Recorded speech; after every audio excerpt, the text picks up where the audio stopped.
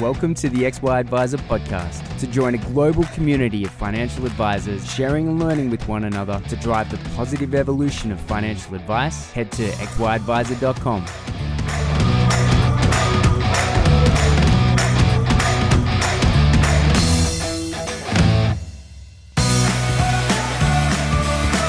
This episode is proudly sponsored by Integrity Life. If the last few years have taught us anything, it's that life is unpredictable, which is why you need to work with a partner that's flexible and loves to collaborate.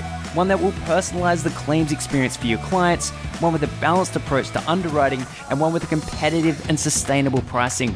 Integrity, your partner for life. If you want to learn more about how Integrity is your partner for life, head to integritylife.com.au/XY.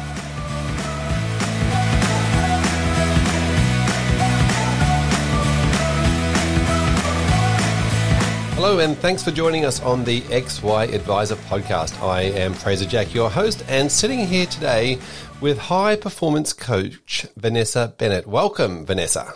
Thank you very much, Fraser. Great to be here. Well, when I say sitting here, we're still doing the Zoom thing at the moment. You're in Sydney, I'm in the Gold Coast. Exactly, that's right. But how lucky are we that this pandemic didn't happen 15 years ago? I think professional and financial services would have been quite possibly decimated if that was the case. Jeez, imagine if it happened 15 years ago. We probably wouldn't know anything about it. We'd probably just go on oblivious and not even realise and not shut anything down. Exactly, that's right. Whereas now, we're very blessed to be in a position where we've got, video conferencing and everyone's learning how to use it. It's really a great time. Absolutely. Now, Vanessa, I know you've been on the XY podcast, XY Advisor podcast before, but tell us, do you want to start again with, just give us a bit of an overview of your business and what you're doing at the moment? Yeah, absolutely. So we are high performance coaches and we work with many different types of people. I probably have my main focus on financial services and professional services for my client base. And we're helping them with everything to do with maximizing their energy for performance. So cognitive energy or, mental energy is something that it can be maximized, and people really need to understand a little bit more how to do that so that we can increase productivity, we can increase profitability, I don't really like the word resilience. Resilience is kind of like bad stuff happens, let's just bounce back. Whereas I like to think about this, beyond resilience, which is, suboptimal things happen. Let's work out how we can thrive out of that. And so really taking people's mindset to the next level. So as you can imagine, especially when the pandemic hit, we had probably two main focuses. We were helping people, kind of lead teams virtually. Working from home was a bit different for a lot of people. And so helping people to lead teams virtually, helping people to lead others to feel psychologically safe. There was a lot of uncertainty, especially back in, say, March when all of this happened last year. So it's been really great to kind of help people with their psychological safety, help people with leadership skills, and that can be by influence as well. So leading others. We've done a lot of work with people around the mindset space, but very much, sort of maintaining that mental health, but very much focusing on the productivity piece as well. It's really important to maximize your cognitive energy and be productive at the best of times, let alone when you've got all this going on and you need to kind of adapt that productivity to a working from home environment. We only have 4 hours of heavy cognitive energy that we can really use efficiently during the day. You can train it up to 6 hours, but, let's err on the side of caution and assume we have 4 hours. And so we've really been helping people and teams, people fall into the trap of, I'm at home, I can just kind of keep working and keep working and keep working, and it's not necessarily that productive. So we've seen a lot of people, if they haven't done that well, sort of look at this working from home burnout. Spending 8 hours a day on Zoom can be a little draining, and there's a whole bunch of neuroscience behind that. So so very much between this productivity, mental health, mental fitness side of things, that's really been a big focus for us during the pandemic. Wow, you've been incredibly busy, and I love the way you said. You mentioned bounce back, and actually, it reminds me. I think it was Sam Cawthorn that might have coined the phrase "bouncing forward." Have you heard of that? Okay. Yeah, so instead of bouncing back, that. no one wants to bounce back to where they were. Where the idea is to bounce forward into something even better. Yeah, so exactly. I love that. Now, you mentioned mental fitness and cognitive fitness, and that's something I think you spoke to on the last episode of the podcast that you recorded. And I think to me that sort of goes hand in hand with, financial fitness and business fitness. And so those sort of three things need to go together from a financial advisor's point of view, what they're bringing to the table with regards to their clients and helping their clients through financial fitness. And we'll go into the cognitive energy thing in a minute, but I really resonate with what you said around safety, because I think that's a big part of it as well, isn't it? It's so true. We were giving energy credits to things that we've never had to give energy credits to. So we talk about this like cognitive energy being currency, and so it's not really a time thing; it's more of a cognitive energy thing. And when it all first started, people were giving energy credits to where's my next roll of toilet paper coming from. Well, so it's hard enough, when your staff are turning up to work and people are worried about homeschooling and how they're going to homeschool. A lot of financial advisors' clients were probably worried about maybe their jobs and things like that. So there was a lot of uncertainty out there, and kudos to people down in Victoria. They did it really tough with a lockdown for a long time. And like, I don't have kids, but that whole homeschooling thing looks really hard. So we were doing a lot of work around helping people, to sort of stagger, how they work with their family unit to still get stuff done while you've got to, focus on homeschooling as well. So people were uncertain about a lot of things. And when people are giving a lot of energy to being uncertain, they're not giving the energy to getting the work done.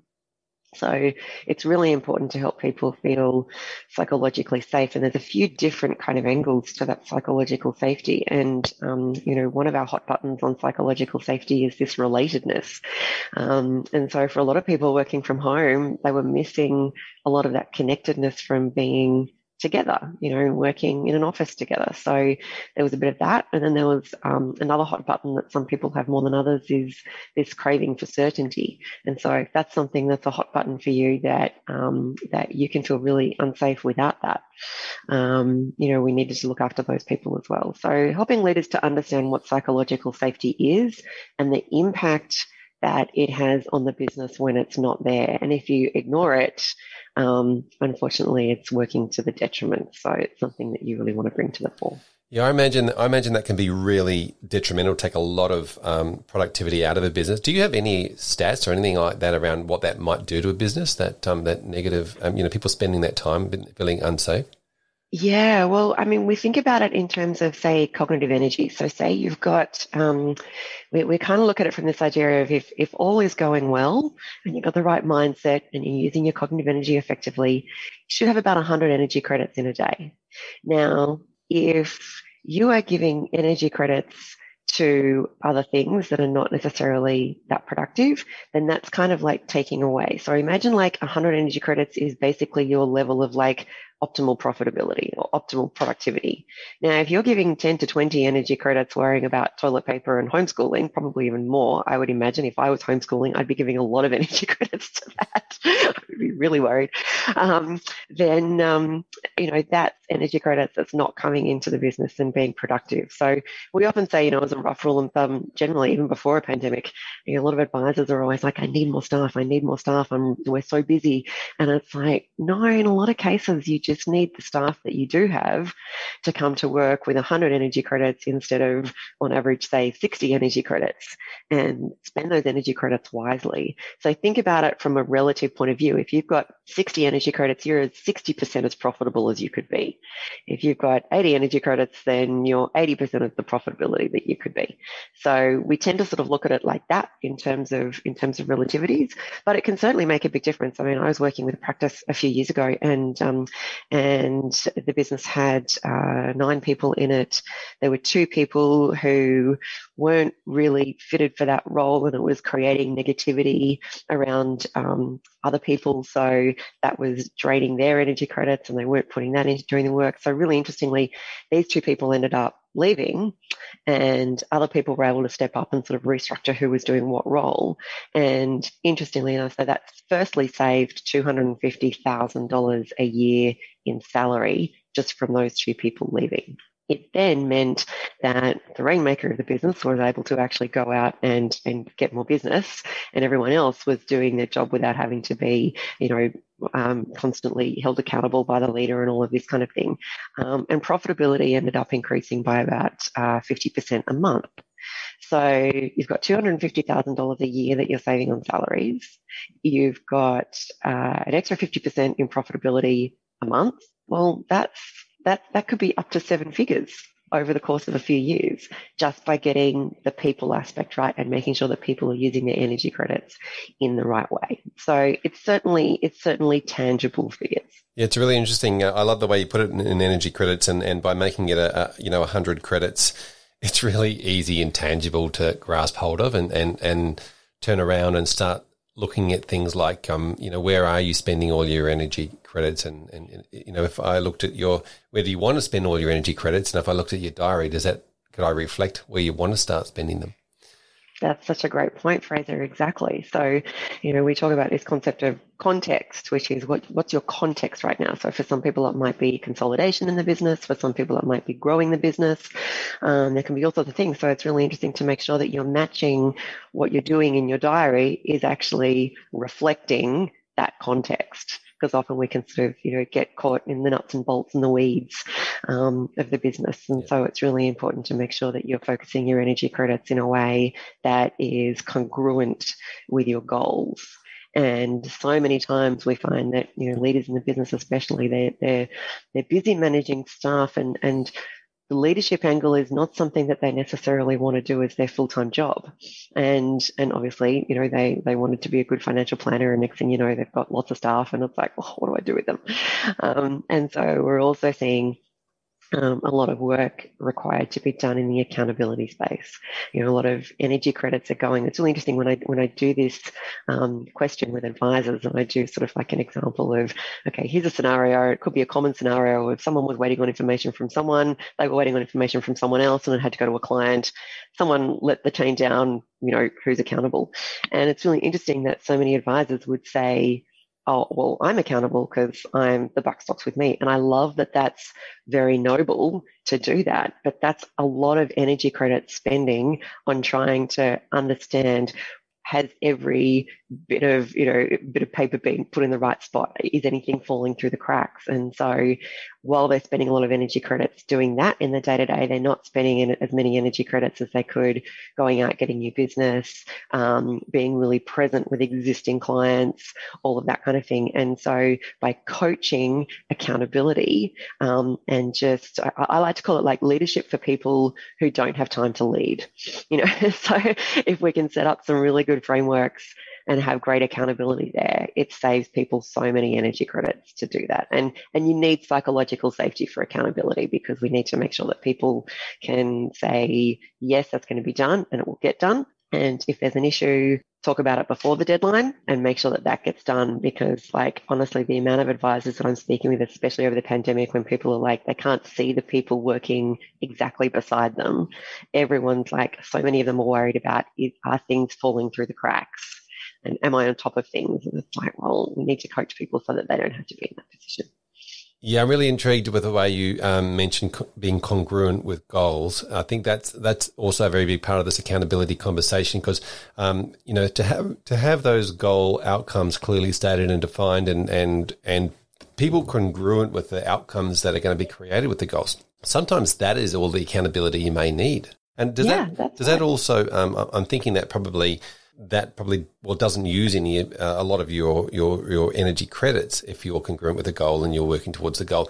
But can it actually replenish some of them if you're excited about the outcomes and you achieve those goals and you get that extra sort of energy? That's a really great point. Yes, we can replenish energy, and that's the trick. We like to think of energy credits as like a budgetary situation. So it's like, if we want more money, we got two choices. And assuming there's no borrowing, margin lending facility of any variety, we can earn more or we can spend less. And it's the same thing with energy credits. So we need to understand how to spend less of them unnecessarily. So many people just give away energy credits, whether it's a lack of psychological safety, a lack of direction, a lack of clear goals, a lack of not knowing what they're supposed to be working on. So many people just, and negativity, don't even get me started on negativity. That's a whole other blog and a whole other podcast.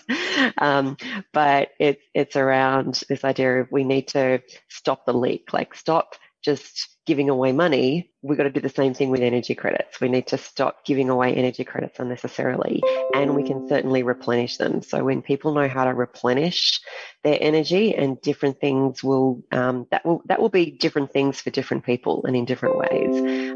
But you're right. If we're trying to work in a way that's not congruent with our goals, that takes a bucket load of energy. Yep. Now, I'm thinking from the concept. You mentioned sort of you want staff to come to work with 100 sort of energy credits. How does that go when they've got sort of like a home life of getting the kids up and getting them to school and running around and then trying to get to work on time, or whatever it might be, or even working? Because I would imagine pretty much everyone's got other stuff they've got to do outside of work. So how do you juggle those two? Yeah, that's a really great point. And, we've got kids running around that we've got to, deal with and deal with all the house side of things. There's a lot of advisors, I guess, over this time that have been studying as well. So there's certainly some energy credits going to that. So it's about making sure that you've got that budget ready for that. So if you've got 100 energy credits in a day, yes, not all of them are going to go into work. And it's up to you. There's no correct allocation for your level of balance. I got some people who are completely balanced spending 90 energy credits at work. I've got other people who are completely balanced when they spend 50 energy credits at work. But it's how you use them and how you use them well. So yes, we do have other things going on. I think one of the things to really think about there, though, is this is not something that we just want to be able to manage during our work situation. Energy credits is something that we need to be very mindful of outside of work. So who we hang around with, who's in our circle, who we spend time with, the way that we are accountable outside of work is very much like I've never met anyone who is completely not accountable in their life and then all of a sudden magically switched it on the second they turned up at work.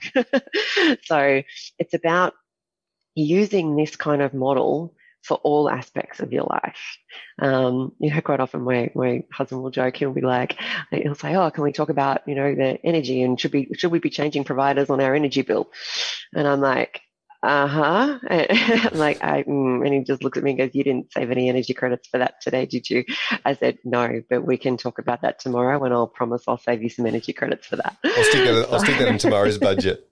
Exactly. So it's kind of like, no, and it's really good. Like we encourage when we're doing one-to-one coaching programs with people, we encourage people to get on the same page with their partners because it's like, I know, say my husband and I, like we both really love working. So if one of us only wanted to spend 40 energy credits at work and was expecting to have the other one for another 60 energy credits and the other person was the complete opposite.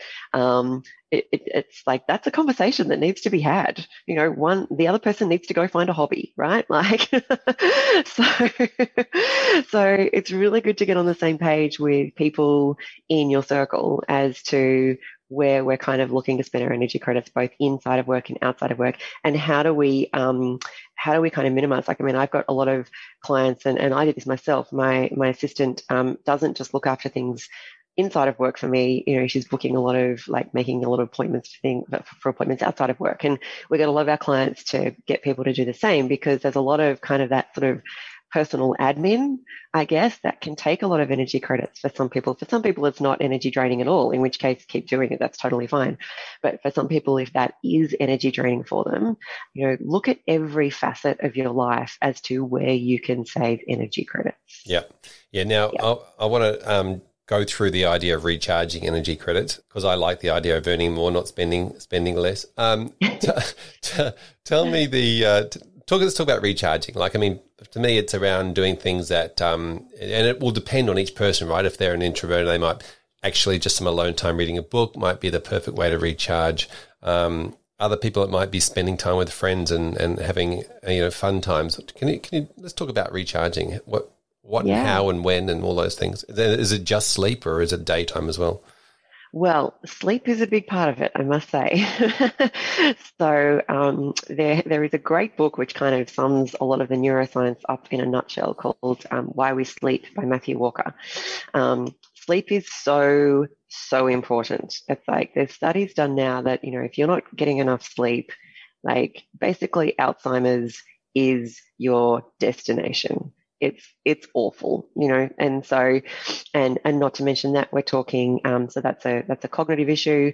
We've got cardiovascular disease, depression, anxiety, diabetes, obesity.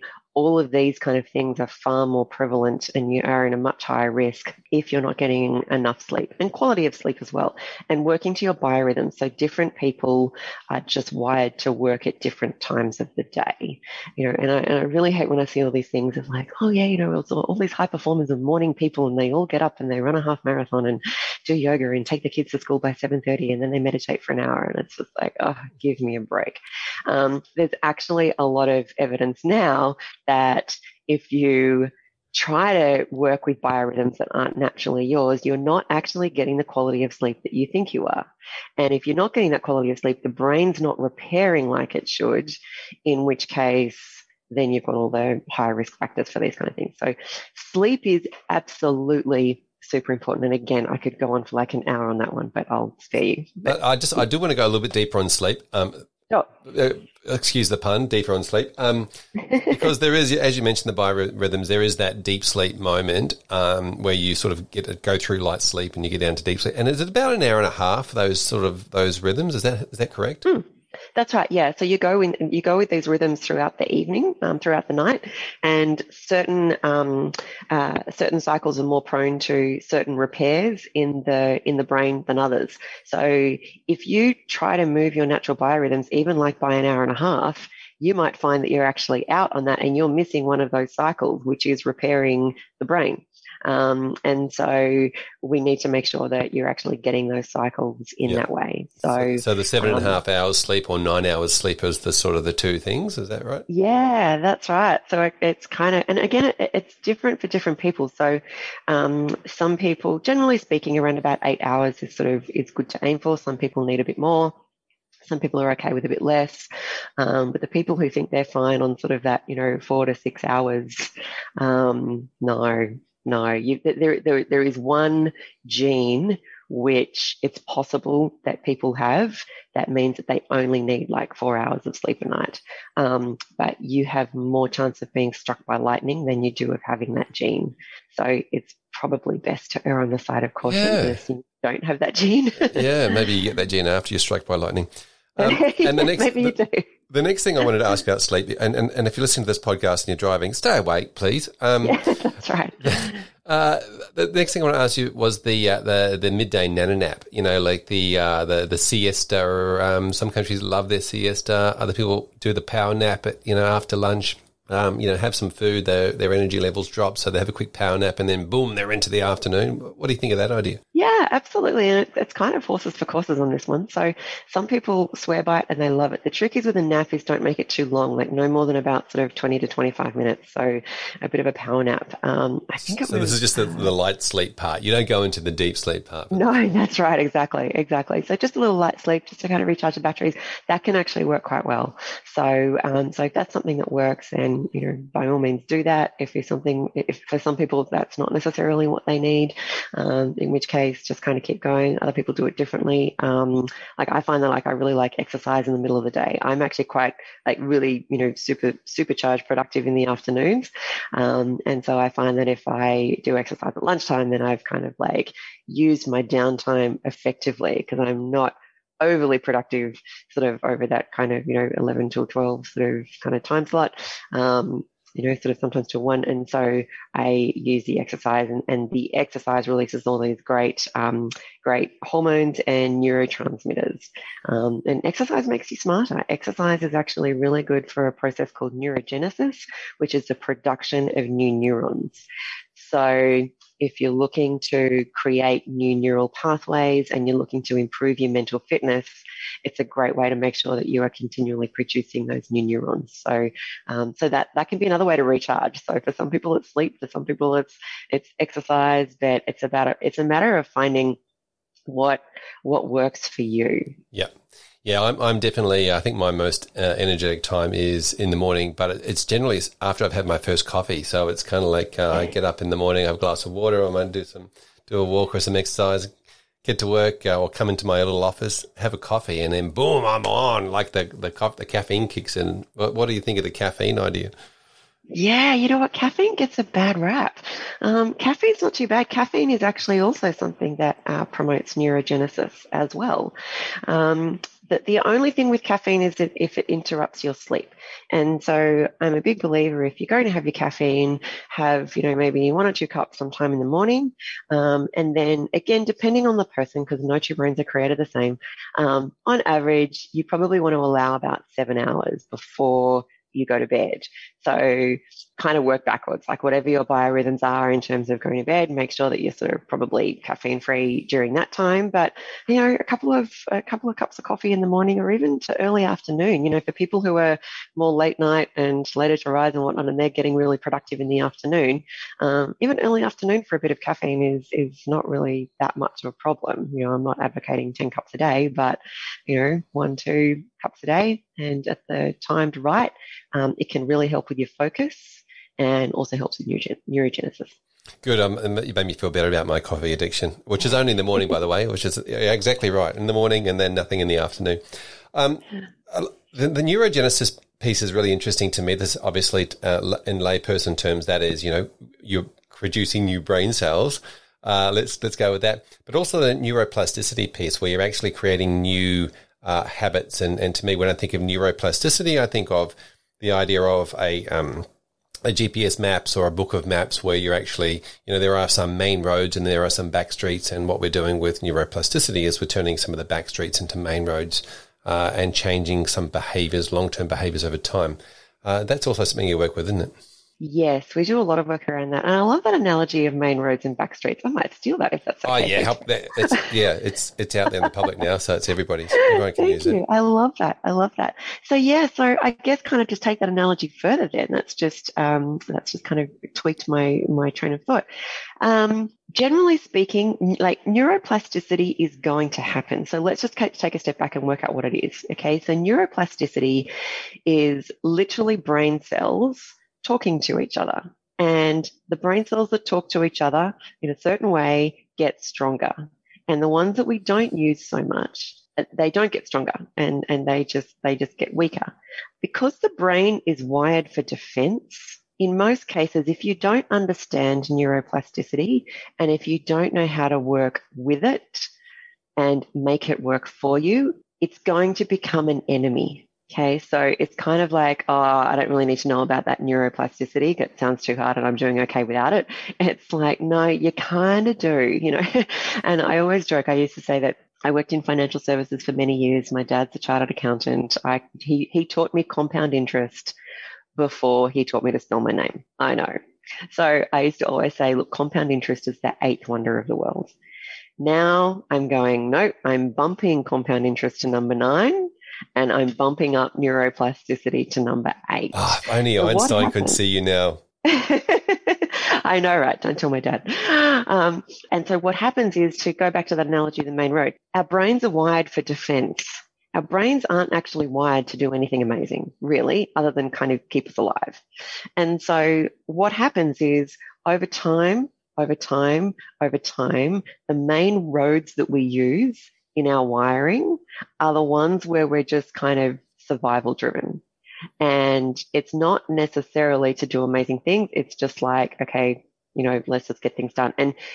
And to make things worse, it can actually go more into negativity, because negativity breeds a lot more quickly than, I don't like to call it so much positive thinking, but say helpful thinking. Okay. So unfortunately, if you're not on top of what neuroplasticity is and how to do what we call self-directed neuroplasticity, which is you actually pretty much training your brain. It's like going to the gym and training your body physically. All right. That's how we get stronger muscles the way that we want to do them. Okay. Unfortunately, strong muscles don't happen by osmosis sitting on the couch. It'd be so good if they did, but it doesn't. And it's the same thing with our brains. So those backstreet bits of wiring, they could be all the things that we need to really fire up to achieve our goals. or to be more productive, to think in a more helpful way. I put a video on LinkedIn not that long ago around helpful thinking versus positive thinking. Okay, positive thinking, it's like if it's a really bad situation and you're just going, oh yeah, it's all amazing, and you don't really believe it, that's actually detrimental. So we want to be more helpful. It's like, okay, we're in a pandemic. All right, let's think about this in a bit of a different way. How can we think in a more helpful way to achieve our goals? Okay. And so that backstreet wiring is generally not your default wiring. So what we need to do is, under self-directed neuroplasticity, is going, backstreet wiring, let's give more focus to that. So let's exercise some self-directed neuroplasticity to make that the main road. Yeah, let's turn that into a highway. Yeah, exactly. That's right. Let's turn those back roads into a highway. Hey, it's really interesting what you say about the default going to safety and security and the fear and fight and flight type response. And this is kind of how trust is developed too, isn't it? Trust is also a neuroplasticity process because, you meet somebody and let's say you meet them in person and you shake their hand or something like that, you're getting inside their personal space. And they didn't kill you, so therefore trust starts to develop, right? And that's the first little connection. One, they didn't kill you. And then after a while, when you see them again and again and only good things happen, then you start getting that trust build. Yeah, it's so true because our neural wiring is basically the sum of our experiences. So, if we were to shake someone's hand and they did kill us, we'd probably be a little more reticent to shake hands with the next human that kind of tried to do that. So it's not a bad thing. It's just the sum of our experiences, but often that becomes our truth and it's not necessarily true. And so we want to make sure that people are having that wiring and having those belief systems that serve that goal. Yep. So you're right. It's like if we can make sure that we're training our brain, so it's like, oh, that was a good thing. Okay, that was a good experience.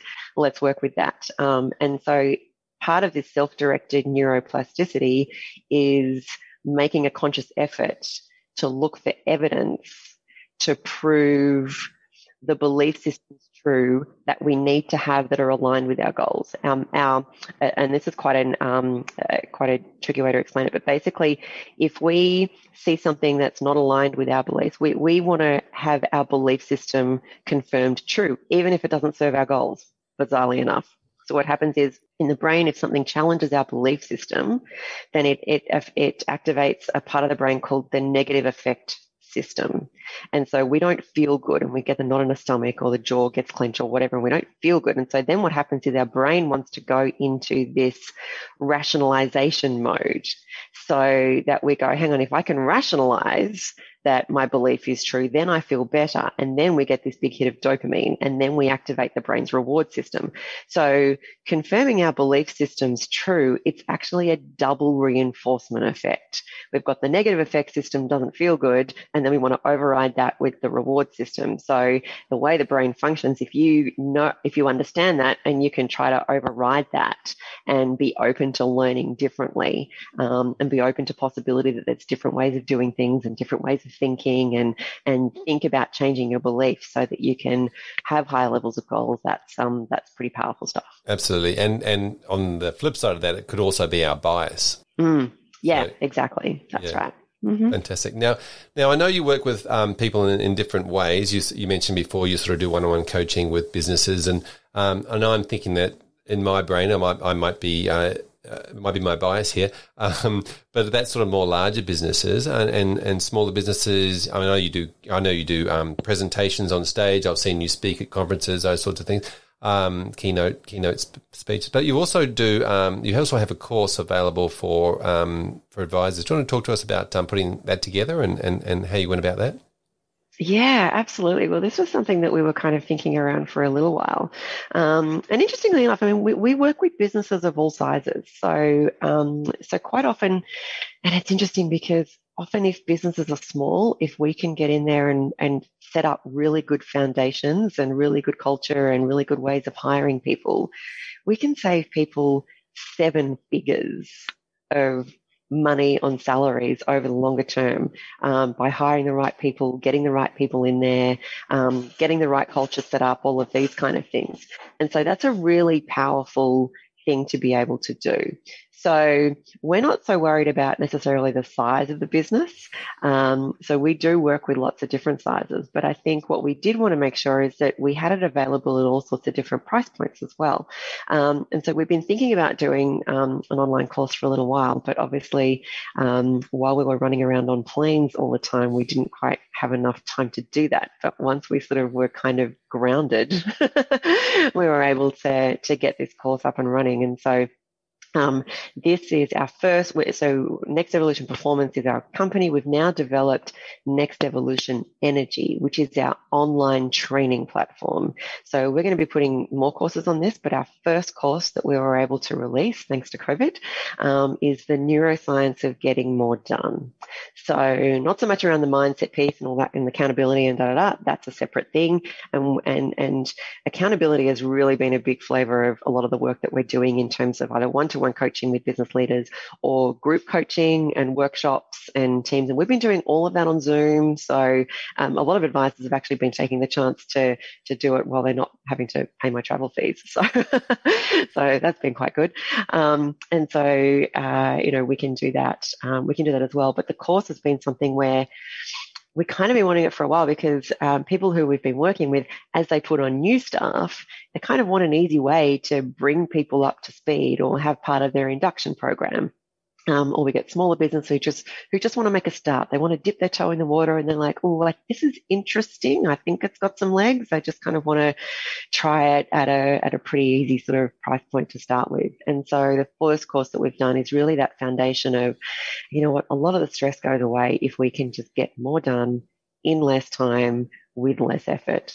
So let's really maximize those 4 to 6 hours of heavy cognitive energy a day. And let's make sure that we're managing energy credits. Let's understand energy credits. Let's understand where energy comes from. It's your currency, how to use it, how to get more of it, how to structure your days, your weeks, your months, and your years for that performance piece so that you are sustained with your energy and you're not running out of it at inopportune times.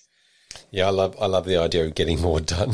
I don't think anyone can argue with the fact that that would be a good thing, right? Getting more done than what they're able to do at the moment. Do you want to take us through the different modules that you've got? Because there's sort of a whole lot of different modules within the course, and they all sort of cover different aspects. Do you want to sort of maybe let's start with module 1, and let's just quickly go through what's in it? Yeah, sure, no problems. So it's actually 8 modules, and we deliver it over a course of 6 weeks. It's only about 10 to 15 minutes of video each week to watch. But what it does do is we give you, say, worksheets and templates and things like that you can then work out, well, how am I going to apply that theory? Because no two brains are the same. So we can't say everyone should get up at this time and everyone should work on this at that time. Like, it doesn't work. We need to kind of find our flow as to what works best for us. So it's only about, say, 10 to 15 minutes of film to watch each week, and then maybe spend, say, another half an hour, 45 minutes just giving some thought to how you're going to apply that, and then apply that for the week, and then we keep building on that so that you can just implement that over the course of 6 weeks. So the first couple of modules are delivered up front, and then it's 6 weeks. So, so the first module is, where are you now and what is it that you want to achieve? If you don't know where you're going and why you want to be able to get more done in less time, then, you don't really have a roadmap. Classic goal setting. I love it. Yeah, exactly.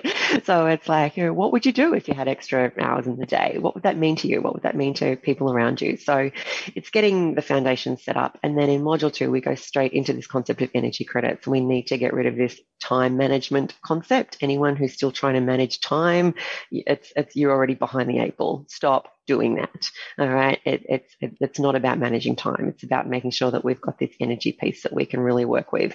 So it's understanding energy, and it's understanding the neuroscience of stress and how does stress fit in with all of that. And then module 3, we go into... Before we go to module 3, sorry to cut you off. No. I just want to go on this time thing because I'm also a big fan of the idea of, forgetting about time. Time puts this really strange pressure on us.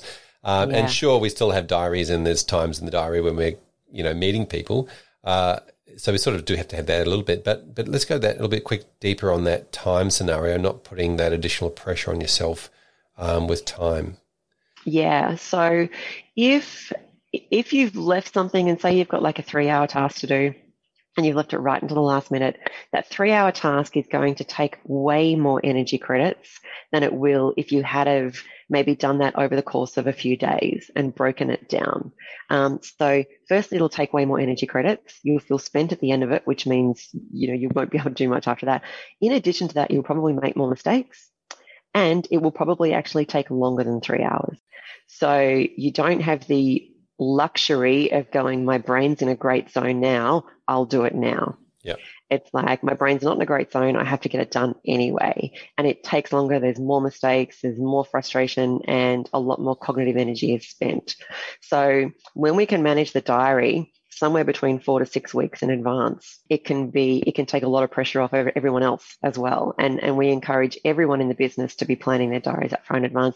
You need to have a good understanding as to what you're working on and how long it takes to prepare things. I'm working with a practice at the moment where it's like, you have to do the maths. You can't just, if advisors give out, say, can you do this? Can you do this? Can you do this? And people say, yes, yes, yes. They're like, well, where are they going to do that? We either need to reprioritize, and then the advisors get angry because things aren't getting done.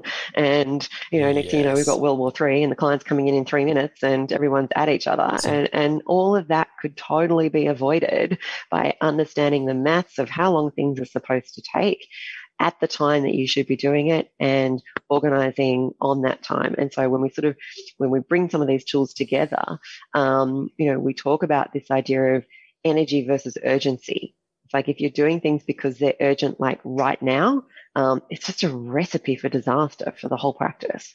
So it's helping everyone in the business to get this workflow sorted so that things just get done effortlessly in these shorter periods, that people know where things are and know where things are at and know where everything's coming. So excellent. Yeah. So leaving things to the last minute is essentially a negative compound interest calculation. Yeah, generally speaking. I mean, the only thing to it is that it does put the brain in a certain level of good stress, if you know that, yep, I can get it done and away I go. But once you go into that ability of saying, you know what, I'm actually now, you go into bad stress, and bad stress is caused when you're overestimating the problem or what needs to be done and underestimating your ability to deal with that and to get it done. So we always kind of know, it's like, oh my God, I got like 3 hours to do this, like 4-hour task, and and then you spend more energy credits giving energy to the fact that I'm now stressing because I don't think I can get this done, as opposed to just getting it done. Excellent. So we're very much into, get yourself into that performance zone as you do that course. Like, I'm doing my master's at the moment. I've had to find an extra 20 to 30 hours a week on top of my full-time job to get through this master's. And it's the same thing. Like, we've got assignments that are due, and it might look like I've got 6 weeks to do it, but when you look at what's involved, you do not want to be leaving that to the last minute, because that's never going to end well. So I need to say, okay, I need to get this done by here. I need to get this done by here. I need to get this done by here, and have these little milestones. So it's like breaking it down into like these little mini tasks and mini deadlines.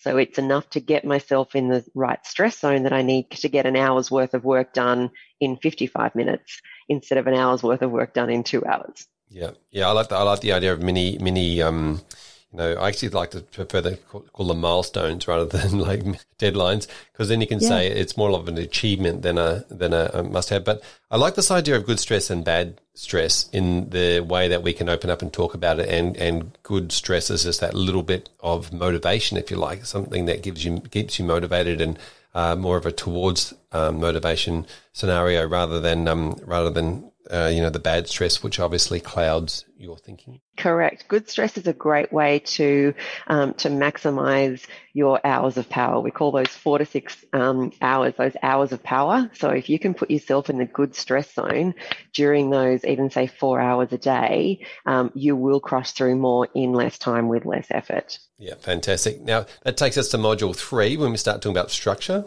Yeah, so we do what we call sports training principles and periodization techniques. So it's how do we start to structure our days, weeks, months, and years according to this heavy use of cognitive energy versus this light use of cognitive energy versus this medium use of cognitive energy, so that we kind of like train our brain like athletes. And so we can do that over the course of the longer term. And then the next module talks about the day-to-day periodization. So how do we do this over the course of days and and weeks to maximize our cognitive energy to get more done. So I mean, think about it, even for a business. Say you've got a financial planning practice and they've got even say 5 staff, 5 staff, 10 staff, whatever. Imagine what it would mean for your business if every single person in the business was able to get through 2 more effective hours of work each day. Okay. Even for a staff of 5, that's a collective extra 10 hours a day of effective time. That's an extra salary, more so, that you're saving by making sure that people know these tools. So, by all means, if you want to go and pay an extra 80 to 100,000 for an extra person, knock yourself out. But I don't know. Hey, I got a finance degree as well. I don't think that's great economics. Do the math. Do the math. Yeah. I love the math. I love the science. Let's put it all together. Yeah, and part of this, because you mentioned before, you sort of the first 2 modules come out, but then over the next 6 weeks, you sort of drip feed them week by week. And this is very much around this too as well, isn't it? It's like getting one thing at a time. Just do that one thing.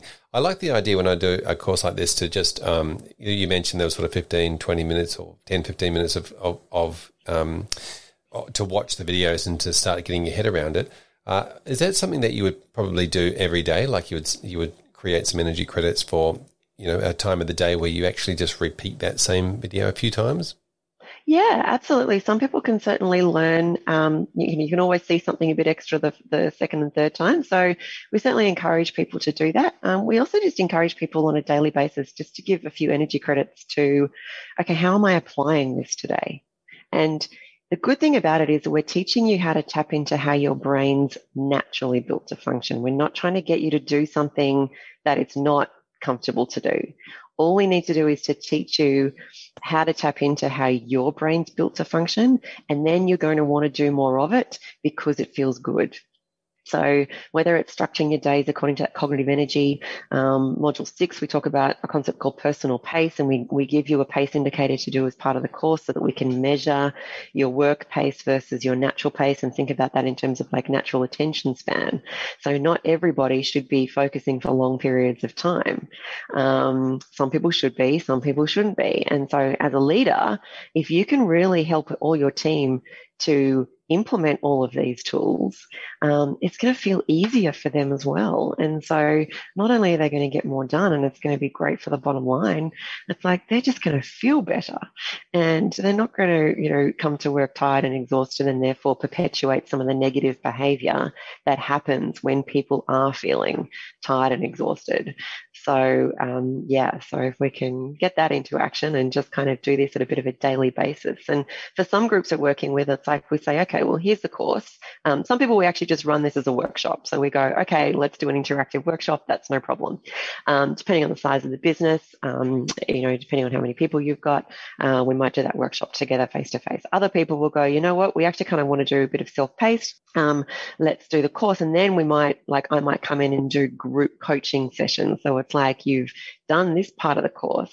How's everyone going with implementing it? Let's have more of a coaching facilitation discussion around that. So it's like, right, I'm assuming you've got this knowledge. You get the foundation knowledge from the course. Yeah.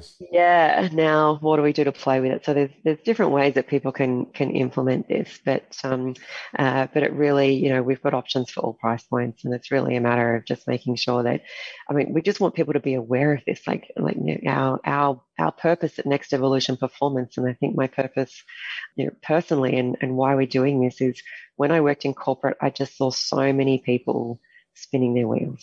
Yeah. There are a lot of people really busy. There are a lot of people exhausted.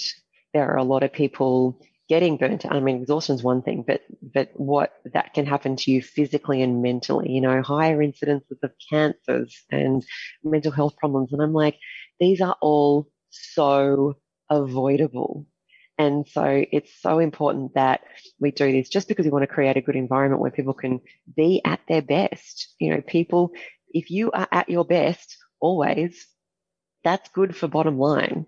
But I think it's also nice to do it just because it's nice to work with people who are at their best always. It's a nice environment to create as well. But whether you want to do it from the math side of things and the return on investment, that's great. But it also just feels good. Yeah, that's exactly right. Nothing like coming to work and everybody's enjoying their day and happy to be there and want to be engaged and part of it and create. That's the sort of environment you want to be in. So we could just quickly run through the rest of that course. Module 5 was really around the idea around energy versus urgency. Yeah, so people who are doing the next most urgent thing on their to-do list, again, that needs to stop. That is the fastest way to drain energy credits, to take longer than it's meant to take, to decrease productivity, and to probably increase mistakes. So we need to, we've usually got quite a few things that need to be done, but if you're working on something when it's really urgent and that deadline has been imposed on you, you've taken control away. When you are in control of the deadline because you've set yourself these little mini goals and mini milestones and give yourself rewards in the process for getting those, you get it done in less time, with less effort, and ahead of the curve. So, there is nothing worse than having that imposed deadline. It just basically robs you of your optimal brain function. So again, back to your bottom line, and it doesn't feel good. Yep. And again, if you're using the word deadline, please change it to milestone. I think it. Yes. That's just me, trying to be positive.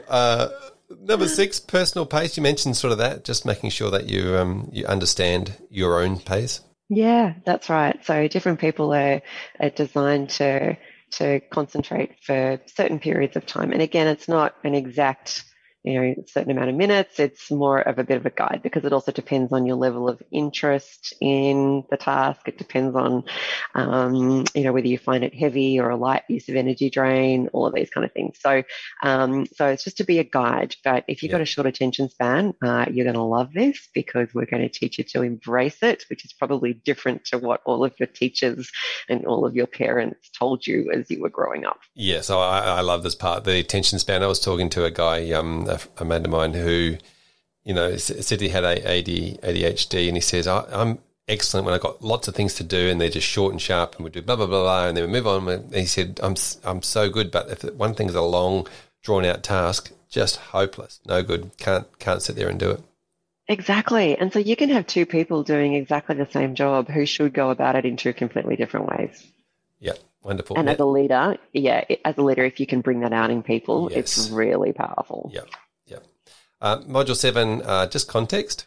So we sort of touched on that kind of at the start of things when we're talking about energy credits and making sure that you're giving energy credits to the things that matter to you at the moment. Yeah. We see a lot of people, I wrote a blog on this a little while ago, shooting themselves. And there's a lot of people saying, I should do this and I should do that and I should do something else. That's taking energy credits. Either get it off the to-do list and go, you know what, not that big a deal if it doesn't get done, or park it and go, okay, that's useful, but that's going to be an August project or a, later in the year project. We've got sort of things like that at the moment. I've got a certain amount of energy credits that I have, obviously for work. I've got a certain amount of energy credits that I need to give to study. If I'm taking a study break at the time, then that's when we got our course done. But I said to Alex, my business partner, I'm like, okay, context, I'm not studying this module. We've got 3 months. If we're going to do this online course, we're going to get it done in 3 months, because after that, I will not be giving energy credits to this, because then I'm back doing my research modules. So, and then now in terms of putting more content on there, it's like my master's will finish in June, all being well. And then I have energy credits to spend. So I'm not shooting anything. It's like it's either parked for later or it's crossed off the list because it's not part of context for what I'm focusing on. And it just becomes a really easy and clinical way to work out, is it on the to-do list or isn't it? If it's not, no more energy credits required. And again, it's just a great way to save energy credits and maximize your cognitive energy on the things that matter to you at that time. Yeah, shouldering. Got to make sure we get that pronunciation correct. Shouldering. Exactly right. It's certainly a good way of finding out what was actually more important to you in your priorities list when you look back in time and think, well, I should have done this, should have done that, but it didn't, so it wasn't high enough. Now then, Modulate, of course, is really just with any sort of course, it's sort of trying to bring it all together and make it applicable to each individual. Yeah, so we kind of like, wrap it all up. But I think the other thing as well is it's not just necessarily like, yes, it might be the end of the course, but it's kind of still the start of the journey. So everything that we do in terms of this neuroscience of getting more done, it becomes an evolution. So your life's going to change. Your work priorities are going to change. Your business is going to change. Sometimes you'll have more staff. Sometimes you'll have less staff. Your focus is going to change. And so therefore, you'll need to apply this differently. So we encourage a lot of our one-to-one clients to be reviewing this on a quarterly basis. Let's go back to what's heavy, medium, and light. Let's go back to your context. What's on the to-do list?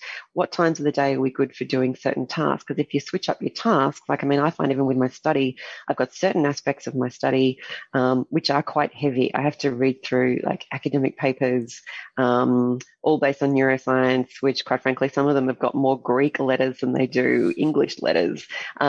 I can't do that at certain times of the day. I have to make sure that it's scheduled to do that at other times of the day. But then I've got other things that I'm just going through, like concepts, which I actually find quite light in my master's. So it's a matter of literally getting really granular on every aspect of this and constantly revisiting it. So hopefully the course gives you the great foundations to be able to do that. But it is something, as life changes, as work changes, as study changes. I could probably do a whole thing on just fitting in part-time study on the side at the moment and how to maximize cognitive energy for that, because it really is something that it ebbs and flows and it's not static. It's not static. We need to make sure that we're doing this on a constant basis. Yeah, fantastic. I like the idea that this is not a diet. It's a new way of life. It's a new lifestyle. It's a new way of being mentally fit, if you like. Vanessa, thanks so much for hanging out and chatting with us today. How can people get hold of you or get hold of the course if they want to look at that? What's the best way to find you, reach out? And I would also encourage if people have got any comments or questions that they can jump on the XY channel, look for the podcast channel and post some questions in there if you've got any questions. But how can people get hold of you and how can people get hold of the course? Sure. Yeah. Any questions? Definitely would love to hear them. So more than happy to take some time to answer those in future. And so as far as the course goes, so we've got nextevolutionperformance.com. That will give you a lot of background around our philosophy around high performance as well. And that's got all of our contact details there and all that kind of thing. There will be also a link at the top of that you can click on, and that will take you to our online training platform, which is nextevolutionenergy.com.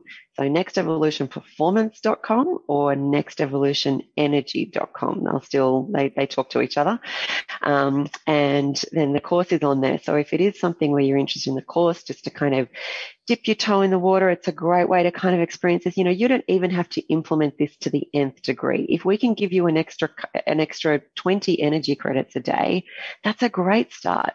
Start the journey and away you go. So that can be a good place to start. Now the course, at the moment we're doing it so that the course, if you want the course only, that's $450. We are selling this overseas, so we needed to have a common currency. So it's $450. If you want to get a highly discounted rate of accessing a one-to-one coaching session, which goes for 60 minutes with that, then that's for $900 if you buy it as a package.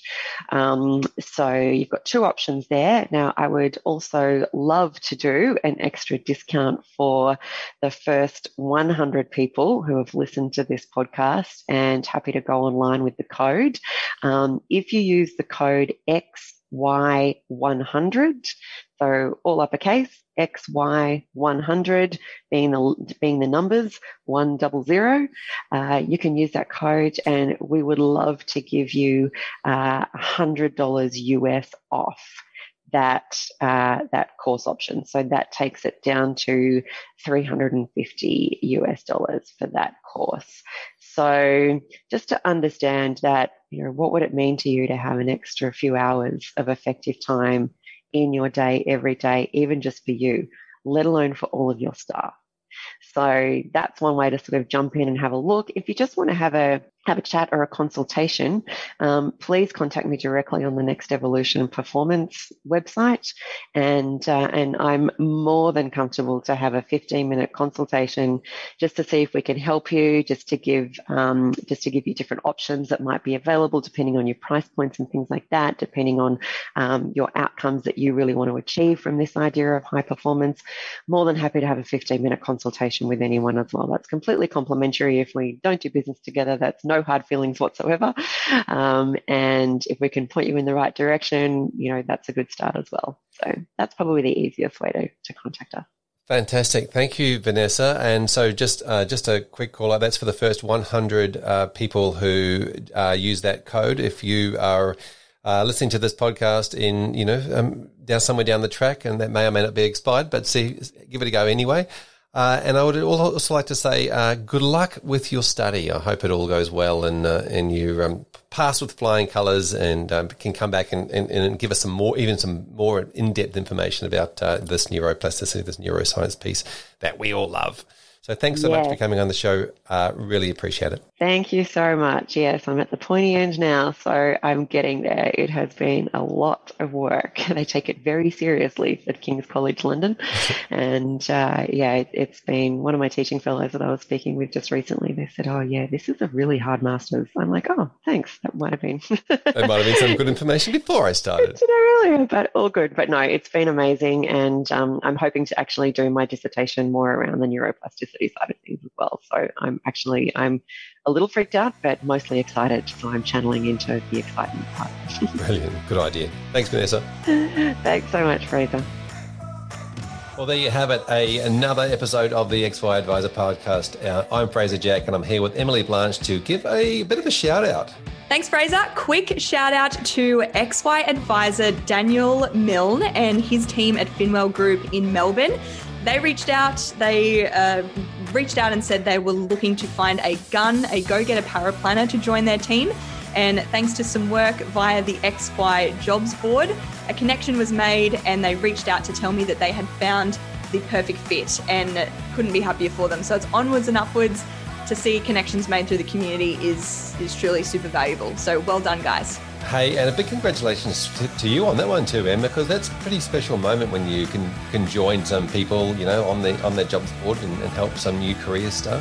Oh, definitely. To allow people to filter those connections and find great talent is an amazing part of what I do. And Daniel's example is just one of many. Like, this happens quite regularly, so expect some more shout outs to come. Brilliant. Thanks, Daniel. Thanks for being involved. Thanks for reaching out, and we will see you all in the next episode.